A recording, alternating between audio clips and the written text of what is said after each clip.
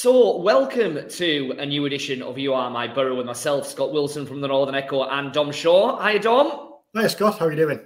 I'm all right, but unfortunately, it's not a celebration of everything that happened at the weekend. For the first time in what seems like a long time, it's a case of sifting through the wreckage, really. So we're going to do that and obviously have a look at what happened at Huddersfield. Neil Warnock, obviously, coming away with a massive grin on his face. Michael Carrick, not so much. We'll have a chat about that, and we'll look at where that leaves Boro in terms of the league position now, and then we'll obviously have an early look ahead to the Easter doubleheader, which is looming large. So thanks for joining us again here on YouTube or on the podcast. If you're listening on Spotify or Amazon or any of the other places, like, subscribe, send us in any of your comments, tweet us with any questions or any thoughts on guests that you'd like to see. But I can't put it off much longer, Dom. We're going to have to talk about the John Smith Stadium. Now, half-time, 1-0, everything right as rain. It looked like a pretty routine, here we go, another win chalked off, another one nearer.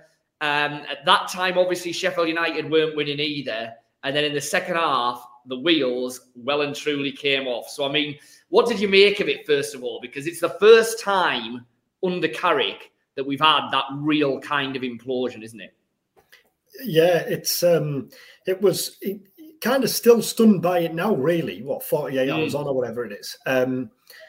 It, like you said there, nobody saw it coming. We knew what we were going to get from Huddersfield. They were going to sit deep and try and soak it up and invite Boro to just pick them off. To try and break them down, and then Huddersfield to try and pick Boro off if they could on any form of counter attack. I think Boro had 76% of possession, finally forced their way through with a brilliant goal. And then you think, if somebody had said to you then there was going to be 5 goals in the second half, there's every chance you'd have thought, well, Boro are going to get them all. Yeah, you really fancy Boro to kick on, because you'd seen what Coventry had done at Huddersfield when they put 4 past them, and the second half was just like you say there, a complete capitulation, really, and really out of character. And it struck me. I was kind of sat there watching it, and we were shaking our heads in the press box and kind of taken aback at what we were watching. And it struck me that the players were feeling the same way. I just think they never recovered from the equaliser 22 seconds in. Whatever it was, 8 minutes later, 7 minutes later, the 2-1 down. And then before you know it, Huddersfield have the tails up, and a team that we didn't see in the first half suddenly found themselves running in 4 goals. I think did I see something like that was 11% of their goals for the season? It's remarkable, isn't it? Yeah. So there's a lot to there's a lot to sift through for it. I guess the fundamental question, and the big one that I think Boro fans have kind of been asking over the weekend is, look, is this just a complete one-off? And let's be honest, you get them at every level of football, but you certainly get them in the Championship. Is it just a case of a mad 20 minutes, let's just draw a line under it, forget it, or bearing in mind that we're going to have kind of winner-takes-all playoff games around the corner potentially now? Are there more worrying signs that we have to start taking kind of notice of? Where would you be on that one? Carrick said afterwards he was struggling to rationalise it at that moment, and he said it's kind of hard to understand. I think it's one of them where there will obviously be analysis, and you obviously have to look at the goals, because the goals were dreadful and they were all avoidable. And that kind of flurry of soft goals was a throwback. That was what Boro were doing every week under Chris Wilder, weren't they? It was, wasn't it? First third of the season. Yeah, absolutely. That was their Achilles heel. So you can't ignore those goals and the manner of the goals and what led to them. But I do think there's an element of, let's draw a line under it and move on. I don't think there'll be kind of a mass inquest at Rockcliffe this week or anything like that. Now, that's not to say that Boro and Carrick and the coaching team will put their head in the sand and ignore the issues that were there. But these aren't issues that we're seeing every week. No, definitely not. It may be similar to West Brom when DK bullied them and got a couple of goals early on. But in the first half, there was no sign of it. Huddersfield had one cleared off the line early on, but other than that, there was no sign of what was to come. I do wonder, and hopefully we're not sitting here in 3 or 4 weeks' time with 1 or 2 more of these, but I do think it might well just have been one of those freaks that, like you say, they do happen, don't they? They do. Yeah. And I mean, another point of it that we can't ignore. I mean, is any of this the Neil Warnock factor? Is any of it down to the fact that he was the man in the opposite dugout and kind of, knew how to get his side back into the game against Boro? Or again, are we kind of scratching for explanations there that don't really exist? Well, he said he sensed a bit of overconfidence in Boro. And I'm looking at that thinking, I don't think Carrick will agree because there's been no signs of complacency. No. But will Boro have gone in at 1-0 up, given how they've choked the life out of teams really when they've been ahead and the game management's been very good? Well, I don't think Boro will have been expecting 2 Huddersfield goals in 10 minutes. But then when that comes, Boro have been good at responding to in-game setbacks, haven't they? Yeah, they have. Yeah, they have. Yeah. I mean, we laugh at it because Warnock said that he got Danny Ward to man mark Paddy McNair, and I'm sat there thinking, well, this is the first time I've ever heard a manager say he got a centre forward to man mark. Centre half, yeah. But then I thought about it, and I thought in the first half I'd actually written that Lenihan was almost playing as a third midfielder, because Huddersfield was sitting that deep. And Warnock clearly knew that was coming and clearly thought, well, if one of the defenders is going to march out of defence with the ball, I'd rather it be Dan Lenihan than McNair, than Paddy McNair, who he claims is the best footballer he's ever managed. So,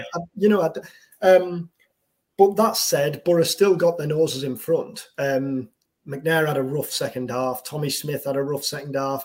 Johnny Howson, by his incredibly high standards, had a difficult second half. It was just one of them where they were poor across the board. And I do think Warnock, I don't think you can ignore the fact that Warnock had his players come racing out the blocks after the break. And credit to him. And that place was bouncing at the end, and he was last off the pitch. As you can imagine. His press conference was 16 minutes of gold, as you can well imagine. he made it clear that Chris Wilder isn't his best friend ahead of Friday. Yes, I've seen those quotes. Yeah. I've seen those quotes. That's going to be lively this weekend, isn't it? Yeah.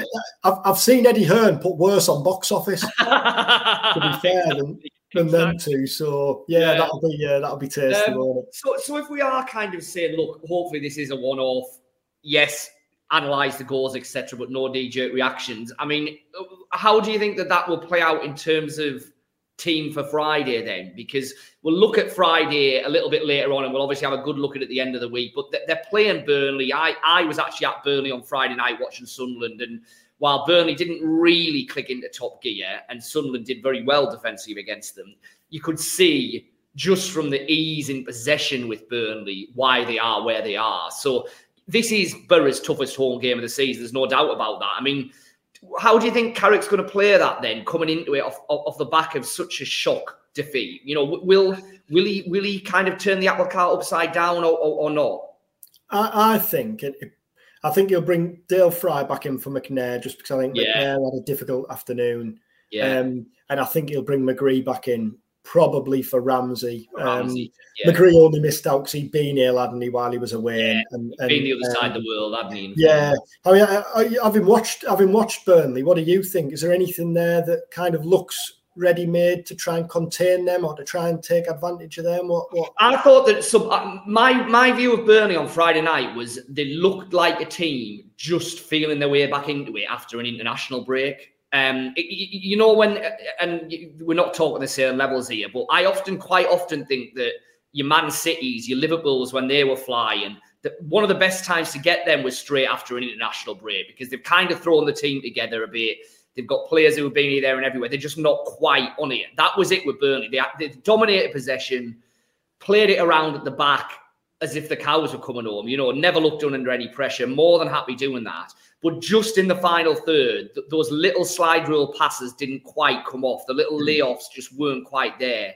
And as I say, Sunderland threw bodies on the line. They did really well. But it's going to be interesting on Friday, in that, you've probably got the two sides in the Championship who both want to dominate possession and like to have the ball and like to be on the front foot and like to play it around.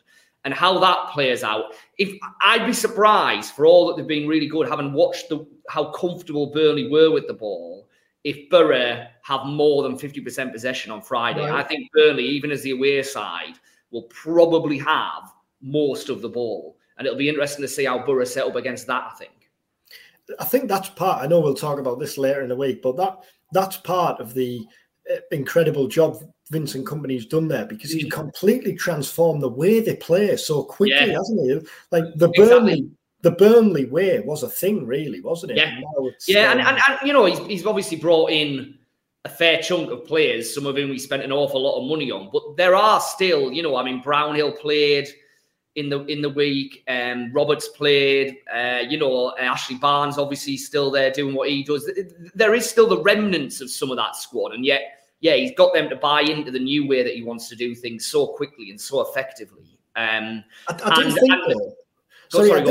do think a team playing against a team that play football will benefit Boro. Suits Boro, yeah, I think so.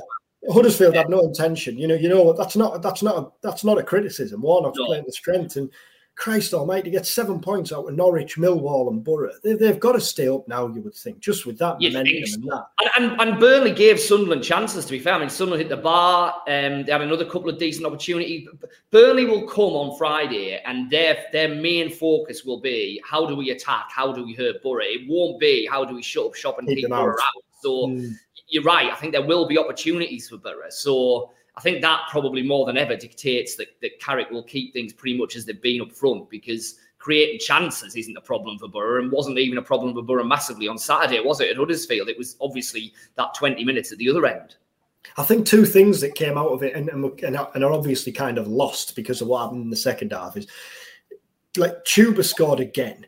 Yeah. It's just you're just incredible. Getting 25 league goals. He's going to get 30, isn't he? He will get 30. As long as he stays fit, he will, yeah.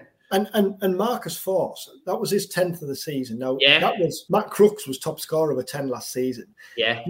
You know, you look back to the start of the season, I had a look, and Marcus Forss had started 3 league games before Carrick was appointed. He'd had Chris Wilder describing him as a development striker, yeah. For all the talk has been on, and I'm going to ask Michael Carrick about this at his press conference this week. For all the talk has been on, like, is what he's done with Chuba Akpom. I think, you know, if not as impressive, it's still enormously impressive how he's got Force playing, because I remember when he put Force on the right side of Blackburn for 20 minutes, I thought, this is not going to work. Yeah. And then here we are, 3 months on or whatever, 4 months on. And he looks a perfect fit down that side. Well, it's the interesting thing is that, you know, Chris Wilder was constantly telling us we don't have a striker.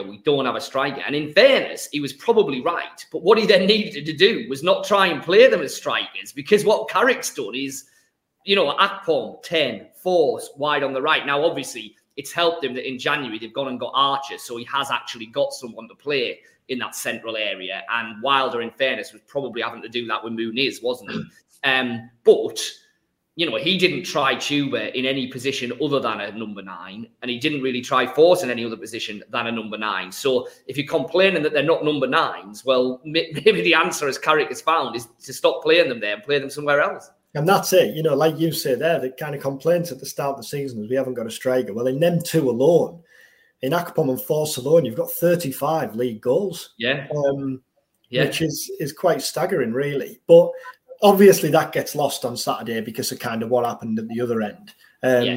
Yes. And it probably is the end of the top 2, although we've said that before. Well, I was just going to get to that. Let's it's every week, so we can't have a pod or a video without this time next week, trotting out the Sheffield United situation. And like I say, at half time, it was 1 point, wasn't it? Yeah, you felt that, okay, this is the swing. If Norwich can get one and Boro hold on, then it really is all systems go. Now, all of a sudden, Sheffield United 73 points, Middlesbrough 67, Sheffield United 8 to play, Boro 7 to play. It feels like a really big ask all of a sudden, doesn't it?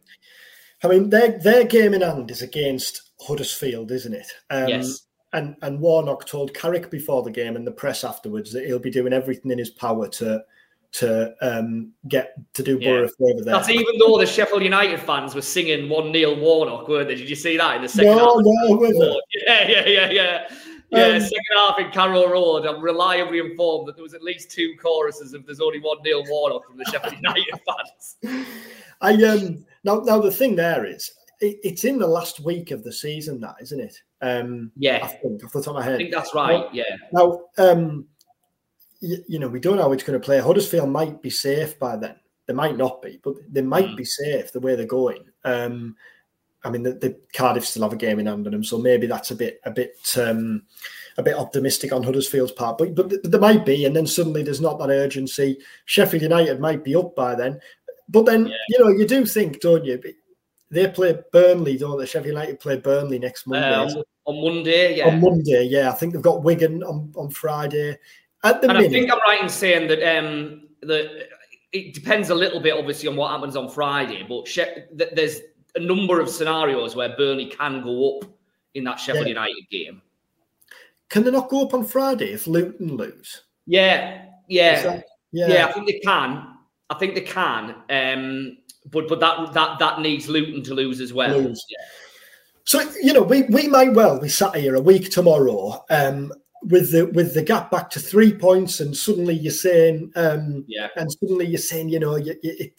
the pressure's on Sheffield United again. So I don't think it's over and done with, but it looks like a big ask now, doesn't it? And you're probably looking at it. What, Boro have got 7 games left? Would they have to win them all? Or would 6 of them and draw 1? Maybe it's. I think they probably would. I think they probably would have to win it, because even if Boro win them all now, then Sheffield United obviously can still lose 3, couldn't they? 2 and a game in hand. 2.5, yeah. So it feels like a really, really big ask. So I guess then it's kind of like we've been talking about.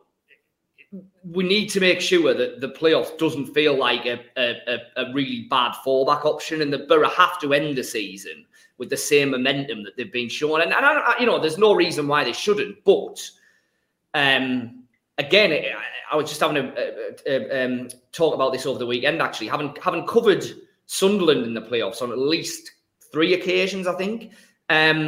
There was a couple of times with Sunderland in League One when it got to kind of this stage of the season, they were going to be in the playoffs.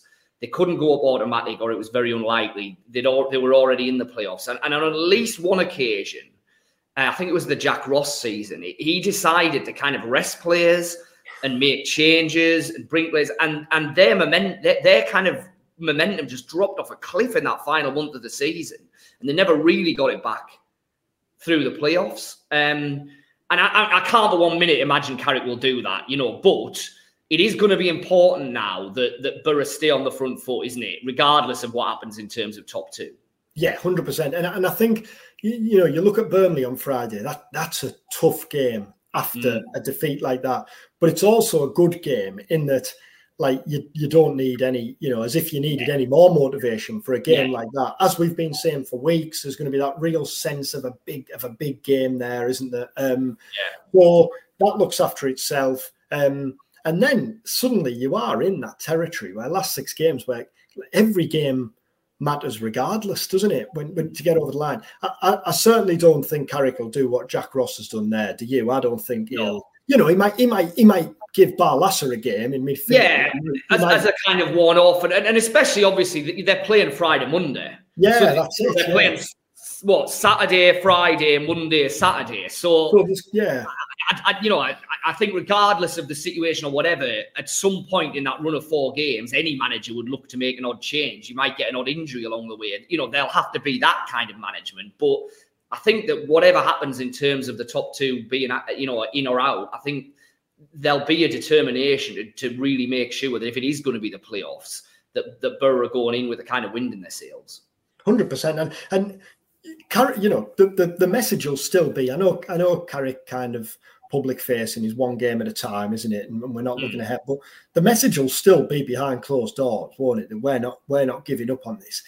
As a player, Carrick has been on the receiving end when you think back to the Manchester City title win, and being the winner in the most unlikely of title turnarounds, hasn't it? So he'll be using all of his experience, and I do think it helps Boro to have the perspective of where they've come from. And I think there'll be that constant reminder that even if they miss out on the top two, look, we'd have all taken this. At the start of the season, yeah. And it was interesting. Just Johnny Howson in Johnny Howson's interview with the club last week, which was really good. Howson said words to the effect of, how much he was loving it, and Carrick's changed things, and it was just a line that, words to the effect of, let's be honest, we'd have all taken being in this position at the start of the season when it looked unlikely. So I do think that there is that perspective. And I think the other thing is, I think Boro will look at every other team and fancy themselves against them in the playoffs. It's not like it's not like which one of them where you look and think, we want to avoid so and so. I agree with that. Just on the table running along the bottom there, the team that interests me at the minute is Luton. Luton, yeah. Because they're the team that they're unfashionable. Yes, they made the playoffs last season, but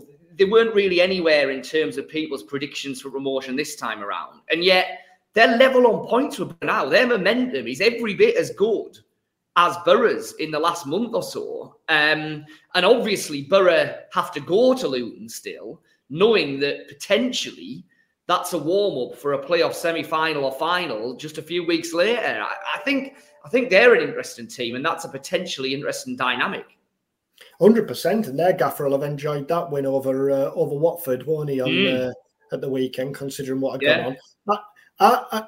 I was at a Tony Mowbray press conference before Sunderland played Luton, and Mowbray said that Luton kind of cleverly play up to this image of kind of little old Luton. Little Luton. But they were there last season. They've got the experience now. It's not like it was last season where they are the surprise package. And I was chatting to one of my mates earlier, and I said then that we've said this for a few weeks now. When I look at the teams behind Boro, you look at like Norwich and West Brom and probably think, if they put a run together. But Luton and Millwall, the two teams that I look at and think they could be awkward in the playoffs. Yeah.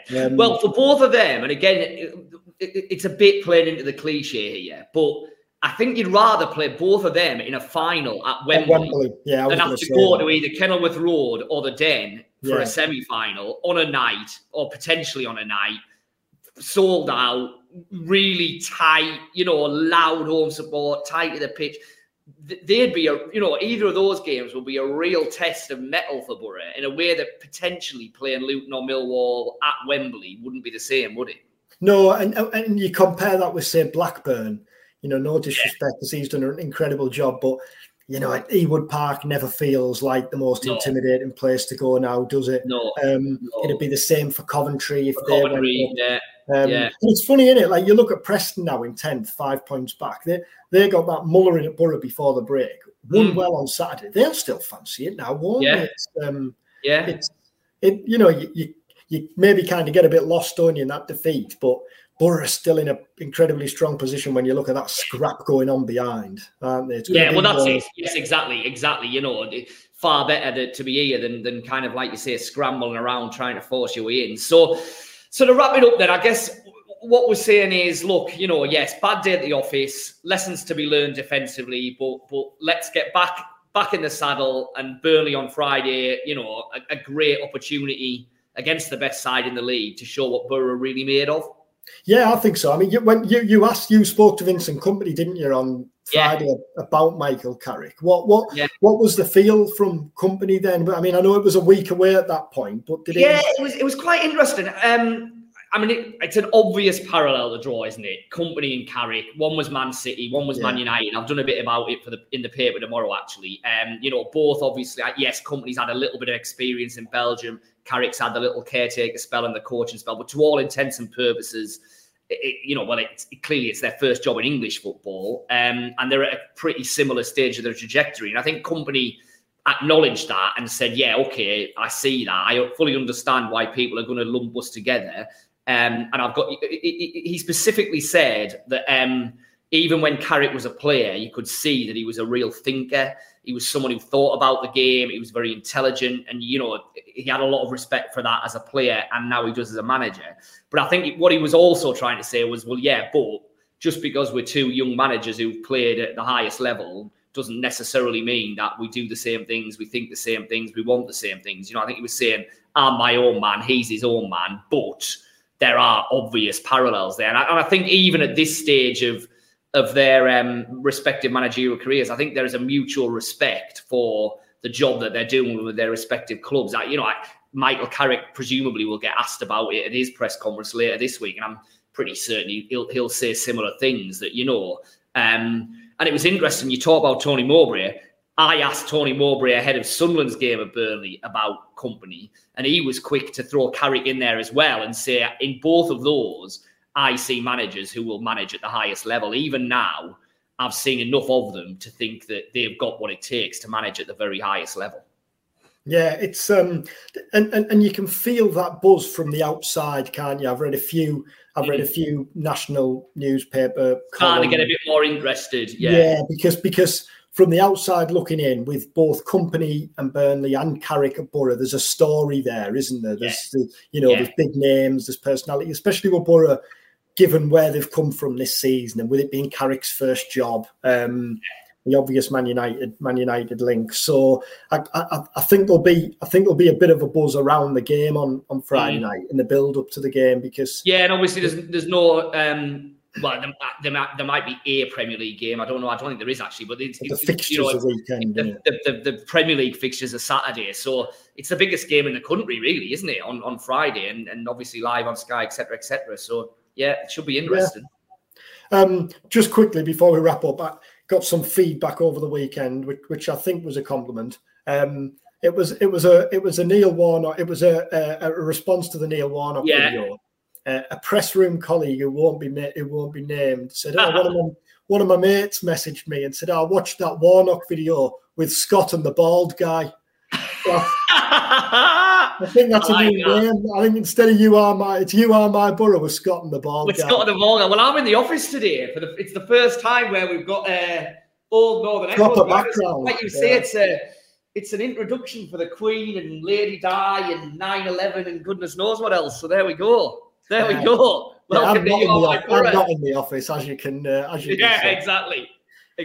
So yeah, that's why I've got a shirt on. It's the one time I have to put a shirt on.